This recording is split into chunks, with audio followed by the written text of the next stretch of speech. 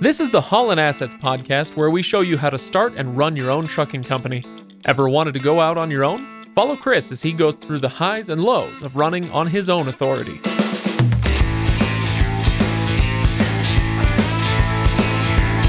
Welcome, everybody. Welcome to the Haulin Assets podcast, episode number 145. Today we are talking December 2023 financials. It's the episode we've all been waiting for to see how things shook out during the holiday season. I am your host, Craig. Over there, he's Chris. Chris, how's it going? Good. How are you? I'm all right. Happy New Year, Chris. Happy New Year. Yeah. I'm ready to kick 2023 to the curb. So I'm glad for 2024. It's going to be a better year. This does not bode well for the numbers we're about to hear, I suppose. But I guess we'll find out. It's not the worst month we've had. Much. We've had some pretty rough months. So yeah. I'm not taking that as celebratory just yet.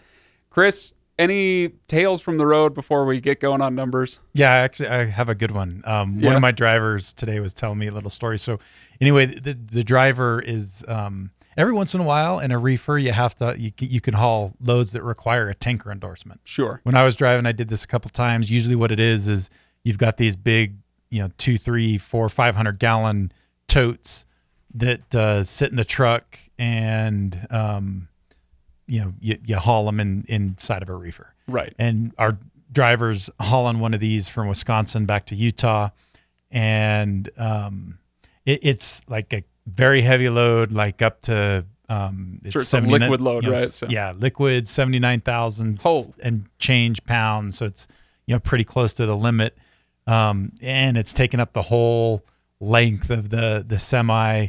And anyway, so he's driving through Wyoming, and he gets to a scale, and he has to scale at the Wyoming scale. It's one of these smaller scales, kind of in Podunk, Wyoming, where you have to drive one axle across the scale at a time. So you drive, put the axle on the scale. The person in the scale house tells you to move forward. So he's doing this and gets to the drives. And all of a sudden, the person in the scale house, the lady, comes across the speaker and says, "It looks like a reefer, but it's acting like a tanker because the water's sloshing around." Yeah, and so the scale's like bouncing up and down. And anyway, so that's happening. And so because this is a single axle scale, the water sloshing around is creating havoc, I'm sure, on the for scale, the scale. To the point where she's all like, she gives up and she's all like, "Just go." I'm not going to sit and wait for the waves to settle down and be able to get a good reading on the scale. So she just kicked him off the scale and in told him frustration to get on his way. That's fabulous. Let that be a lesson to you. Yeah. So sometimes, that's kind of a good thing. You didn't have to scale out. With that being said, even though we were so close, like we were legal, so it would have been fine. Right. Kind of a funny little story. I like to imagine what this person's face was like, and I'm pulling up a scene in Dumb and Dumber in my head of get the hell out of here. There's a lot of good scenes in Dumb and Dumber.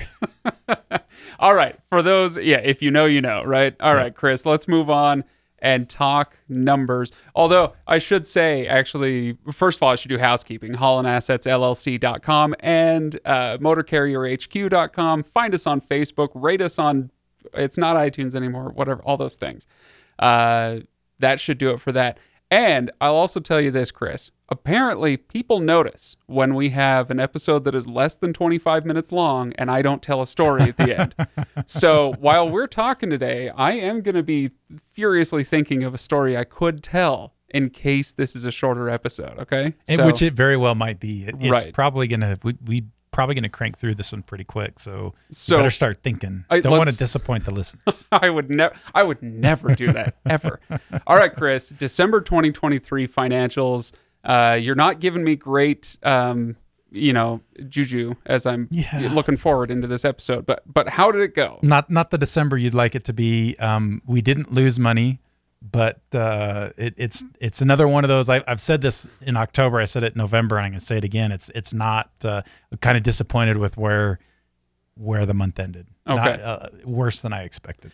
Well, let's start at the top with total miles run on how many trucks. Was there a lot of vacation happening in December, especially there was between so Christmas everybody and New Year's? ran pretty hard for the first 3 weeks of December. Had a handful of drivers actually drive over Christmas, but some of them drove over Christmas and then took New Year's off. So we actually ended up having, that last week of December, definitely more trucks sitting than normal. Okay. And so a little bit more sitting than normal. And what was the total mileage then? But it didn't affect the total mileage because everybody ran so hard. It might affect it a little bit more in January, but 123,000. Actually, I have it wrong there. 123,872. Which was only, the reason I have it wrong is because it's only 315 more miles. Yeah, I was going to say it's almost identical to last month. Yeah, very, very close. So 300 miles difference, 123,000 we'll call it. How many Deadhead miles? 7,455, which is just over 5%. Okay, perfectly acceptable. Yeah, good number of Deadhead Excellent. miles. For a total revenue of $268,143.84, which is actually really good. I think it was 4,000 or 5,000 shy of maybe a little bit. Let's see, like a record. I've got it. Yeah, 6,000 shy of October, which was our previous record. So overall, a pretty good month as far as the top of the line numbers go. Sure. Okay.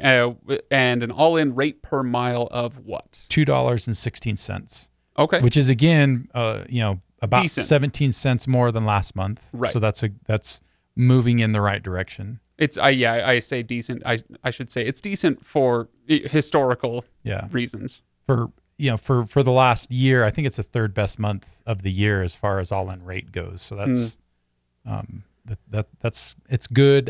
There's a lot of good things happening. Like I still feel like in a lot of ways we're moving in the right direction. We still have work to do and still have a ways to go. Okay. Profit I shouldn't say profit or loss, Chris. How did things shake out? It was a profit. Oh, that's right. You said meager one. Said you didn't lose any money, so that's something. $1,633.76. Okay, so you're hoping for better, obviously. Yep. What'd you say? $1,600 in profit. Now,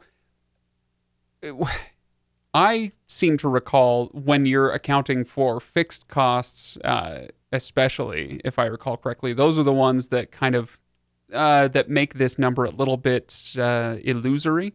Yeah. Where we say, okay, there's a profit of $1,600, but in reality, that $1,600 is going to be eaten up by some of the fixed costs on the trucks, right? It's not the fixed cost. It kind of is. It's the principal payment of the trucks. Oh, right. Okay. So in a cash flow sense, we still are losing, not losing money, but we're forking out more cash than we're bringing in. Right. Because that truck, the principal piece of the truck payment is not an expense, so it doesn't show up as an expense on the profit and loss statement unless you depreciate, show your depreciation, which we've traditionally just done once, a year. We do it when we do our taxes for the year, and so it's one of those things I keep saying that at some point I'm going to buckle down, build the depreciation schedules out, and show that on a monthly basis, so that'll give us an even more true showing of what our profit and loss is, and a little bit better showing of what our actual kind of cash flow is too. Because even with that $1,000 profit, and even the $10,000-ish profits we've had the last 2 months, our cash flow is still going to be slightly negative. Okay. So from a cash flow perspective, that's where that comes from. Because something was tickling my memory with that. So $1,600 profit on the books. At least we're not losing more money, right? There were, at least half the months in 2023 were losses, right? Yep. And so those are painful. This is not where you want it to be, but hey, at least we're not losing money. But where would it take for you to feel satisfied and then thrilled? Like what kind of numbers would we be looking at? That's a really good question. So I would say once we get north of $30,000 in net income, that's gonna put us solid on the positive cash flow side. And that's where I'll feel relief from the pressure, right? Like I'll feel like, okay, we're in a point where we are, sustainable. Right. You're paying still, bills and maybe putting a little bit away. Yeah. To get to the point where I'm like starting to get a little bit excited, probably closer to like $50,000. To get to the point where I'm thrilled, like you said, probably closer to 75,000. Oh, wow. And is that feasible on 11 trucks? Absolutely. In fact, back when, 2 years ago, when we were in the heyday of things, we were pushing $50,000 in profit on like 4 trucks. Oh, okay. So wow. Yeah, it absolutely can get there. It's just that kind of shows the gravity and the contrast of the market we were in versus the market we're in right now.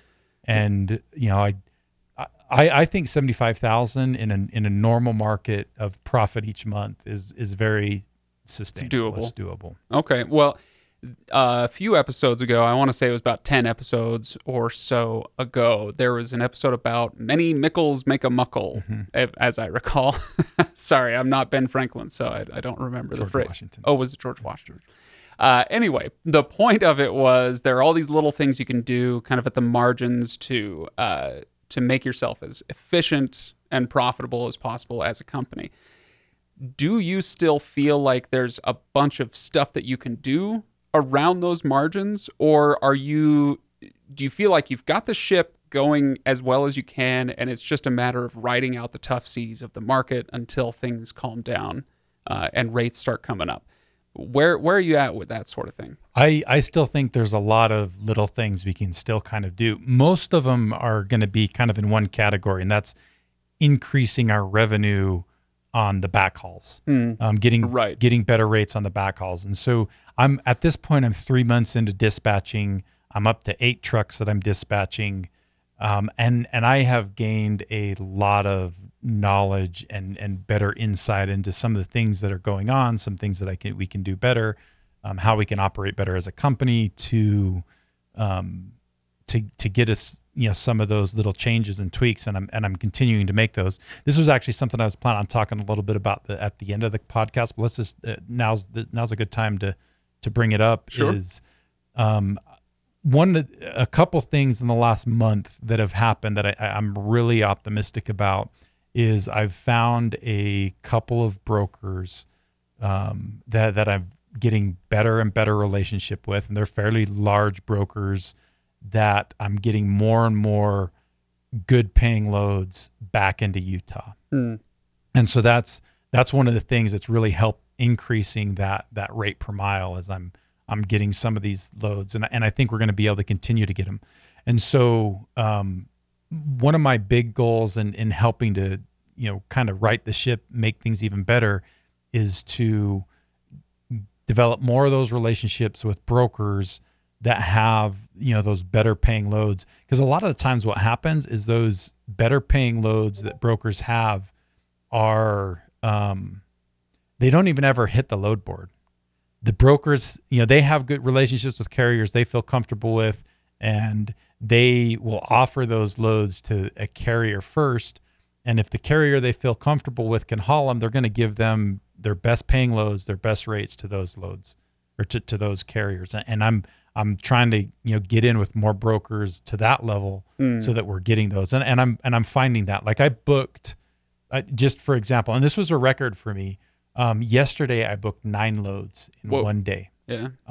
All but one of them were loads that I did not get on a load. I only got one of them on a load board. Oh, wow. The rest of them were either from our direct shipper relationships. About half of them were from direct shippers, and the other half were with brokers that I had those relationships with. Okay. And so, and that's going to make a huge impact. And so that's really one of the things I'm focusing on right now, is getting that so that, we get, that our biggest weak point, in my opinion, is those backhauls back to Utah. Yeah. If we can, I feel like we're getting a good rate on the stuff going out of Utah. If we can get decent rates on everything coming back, most everything coming back, we'll be in a good spot. My goal that I've kind of set for myself is I want to get I only want to have to find 10 to 25% of my backhaul loads on load boards. 10 to 25%. So that's the goal then That's my goal. on backhauls. Yep. Okay. Well, Chris, I've got, I have a role here on this podcast as the guy who knows nothing about trucking, which I suppose is not true anymore, but still, I'm an idiot. So I get to ask you a stupid question here about direct shipper relationships. Will you ever develop relationships on the other end of it with receivers? Hey, I've got this place that I know receives a lot of stuff, and they're a mile away from our facility. I'd really like to bring stuff here. Can you develop a relationship with a receiver and say, who are your shippers? And I'll talk to them. Does that work? You can, yeah, because it's just somebody that can kind of get you in contact with either their clients, their customers who are actually booking trucks and booking loads. And so, and oftentimes, it's a receiver that, because a lot of times, like a cold storage place, they'll have, clients that they store stuff for, and the client will come to them, hey, I'm needing to bring product from point A to point B. Do you know somebody can haul it for me? And then if that receiver, has, they'll have some good relationships with carriers and say, yeah, hey, give this guy a call. They always do a good job. Okay. So that's definitely something you can do. Okay. All right. Well, let's go back to our profit and loss statement here. Again, for anybody who wants to follow along, go to haulinassetsllc.com, click on episodes, and find this episode. What did I say it is? Number 145. And you'll be able to see the actual profit and loss statement. Everything is very transparent, so you can follow along with the Haulin Assets journey. So, Chris, as we dive into this profit and loss statement that ended with, what was it, $1,300 or $1,600 in profit, what are our takeaways? Well, what did you see this month? So one thing that you're not going to see very often on the profit and loss statement that was on this month is there was an expense for bad debt. So we hauled the load. I think it was back in August for a broker that ended up going out of business. We ended up, it was something like a $5,000 load. We ended up being able to recover $1,300 of it from the bond that we filed against the broker. And then the other $3,700 we had to, what was it? Not quite $3,700. We essentially had to just write that off. And so you'll see that bad debt expense. Okay. On there. So that's a weird one. So that's a weird one. So it's almost $4,000. That's part of the swing, but really the big part of the swing was payroll. We had almost $26,000 more than our average payroll. And part of that is Christmas bonuses, and part of it is there was a fifth payroll. There were 5 Fridays in December. 5 Fridays. So, that's a big part of it. Right. Yeah, that hurts. Okay, so that's $26,000. You said $26,000 more than normal? More than normal. Okay, and then plus the $4,000 from the write-off. So that's 30,000 right there. So, yeah, sometimes events really do just conspire against you, Chris. One of the positive notes on the P&L, though, moving on to the next category, was our fuel expense. Fuel's been going down, which is kind of unusual for winter. And our fuel expense broke 30%, lower than 30% for the first time in quite a while, 30% of our revenue. I've noticed just driving down the highway in my gasoline-powered little teeny car that, boy, am I glad I'm not filling up with diesel. Now, obviously, those are retail prices that I'm seeing off the side of the highway, but are they as bad as what I would expect based on what I'm seeing? Yeah, I mean, they're still higher. They're still high. If you were buying bulk unleaded versus bulk diesel, you're still paying a lot more for diesel than you are unleaded. Yeah. Okay. So it's getting better, but it's still a little bit high. Yeah. Okay. Well, tell me about repairs, maintenance, anything of note from there. So a couple things I want to talk about with repairs is they were kind of high again, 20,000. December was a frustrating month. Brad, that does most of our maintenance, we had more breakdowns. I think I referred to this once in one of the last podcasts. Just within a 2-week period, we had several trucks with over-the-road breakdowns, a couple on the same day. And so, there was quite a bit of an expense. a big chunk of that's been truck 2. We've had several breakdowns with truck 2. It's the only truck we have in our fleet now that we bought used. And right. It's I can't remember exactly how many miles, somewhere between 600,000 and 700,000 miles. So it's higher on miles. And it's just constantly, like, it's had like 2 or 3 over the road breakdowns in the last several months. It's had to been towed a couple of times.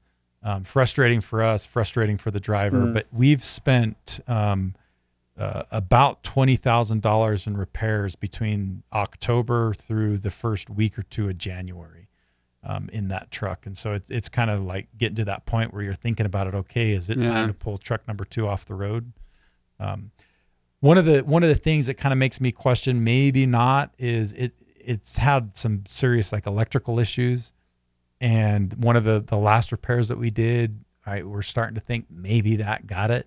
Maybe that's really what part of the problem was the whole time. Yeah.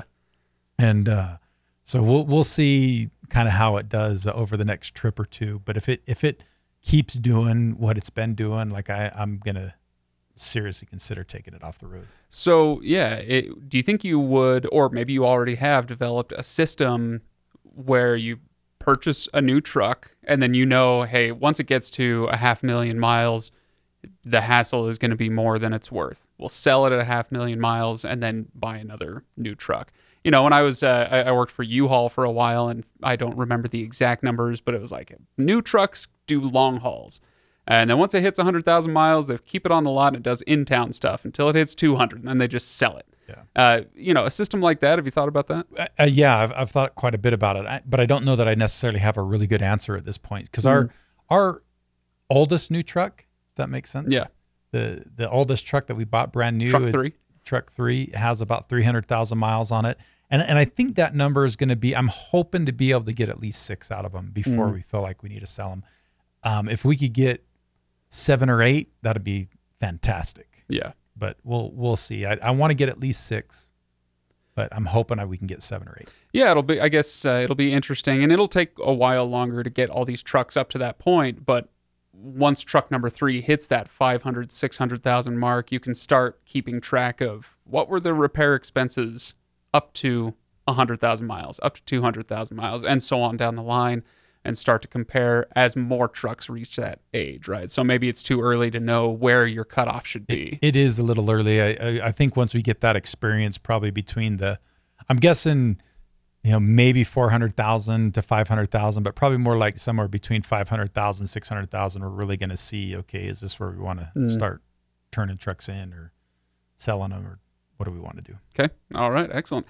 Any other P&L pullouts? Only other minor thing with the P&L I want to talk a little bit about is just our tolls were about $1,000 higher than they normally are. That seems like a lot. Yeah. They're usually about $2,600 a month. Last month they were $36,000. So were you driving in the Northeast a lot, maybe? There was definitely some of that. We're going into Florida a little bit more. Florida has some tolls. So I haven't really dove in to figure out exactly what has caused that, but I wish we weren't paying quite that much. Sure, it's something to keep an eye on. Yeah. Oh yeah, man, tolls. I didn't realize it could get that hefty. Yeah. But tolls for trucks are way higher than tolls for cars. Yeah. And when you've got 11 trucks. My brother, the structural engineer, talks all the time about weight rating for asphalt, and he's like, your car, I don't care if you're driving a Ford F-350, there's some massive thing, it doesn't matter. Yeah. We don't even take that into consideration. Doesn't do anything. It's all we care about is the number of trucks and the weight. Yeah. So the trucks are the ones that tear up the road the most, but they also pay. They pay for it. Yeah. All right. Well, Chris, any other highlights, anything else we need to know from this episode? That's about it. I was afraid you were going to say that, because I think we're just shy of 25 minutes. No. I got a little one for you. Okay. This is a small story, but perhaps it will provide some amusement to you and our listeners. You spent much time in Boise? I've been through, a little bit. Okay. More Mountain Home. My wife's grandma lived in Mountain Home. Mountain Home. Okay. I've been, through Boise a little bit. What you've been through? Sorry. Boise a little bit. Oh, okay, good. That's the first way to know that you haven't spent any time there is if you pronounce it Boise. I can't watch ESPN when Boise State is playing without just wanting to hurl something at the screen. Anyway, all right. So in Boise, the tallest, I don't think it's the tallest hill in Boise, but it's the tallest around the area. It's called Simplot Hill. You'll recognize the name Simplot if you spend any time in Idaho. Everything in Idaho is called Simplot. Right. Simplot everything. Well, this is the hill where the OG Simplot built his house up at the top of this hill. But it's really nice and grassy and steep. And so you have this huge lawn, and people take great advantage of this for sledding, as you can imagine. In the summer, people do ice blocking. So you go to the grocery store, get a block of ice, and then slide down the hill. It's great. What a fantastic time. Well, this was 15 years ago or something when I was just a boy, Chris. My cousin got a monkey bike. Have you seen these little things? Like, picture a gorilla or a chimp at the zoo riding a bicycle as a joke. Like a little tiny compact bike. Little, yeah. So the whole thing is, 10 inches tall and 12 inches long. So he has this monkey bike, and he gets the bright idea. Let's take it to Simplot Hill. All right. So I honestly, I forget how old I was. I think I was like 21, 22, something like that. And he goes down on the monkey bike and he loses it. It starts wobbling. Imagine that. And then he falls over, and it took him all of 25 feet to fall over. And we're laughing and laughing. I said, all right, give me a try. So I go up to the top of this hill and hump on the monkey bike and start going down the hill. Well, apparently I'm a lot steadier than he is, up to a point. So I am cruising. I've probably done 100 yards. I am picking up speed like you wouldn't believe. And now I start to wobble and I fall over. Well, what should happen, Chris, is you fall over, you go one way, the bike goes the other, and you just slide down the grassy It's just an hill. explosion. Yeah, and you slide down the grassy hill. Well, or you tumble down. The whole point is you're supposed to tumble. Well, the bike gets caught up in my legs, and I don't tumble. And I slid. I'm wearing like basketball shorts, right? And I slid feet first down this hill for a solid 50 yards or so. No problem. It's grass, whatever. It's slick. Until I stand up and look down at my thigh and my hip, which have been utterly and completely stripped of skin. Oh. For a huge amount.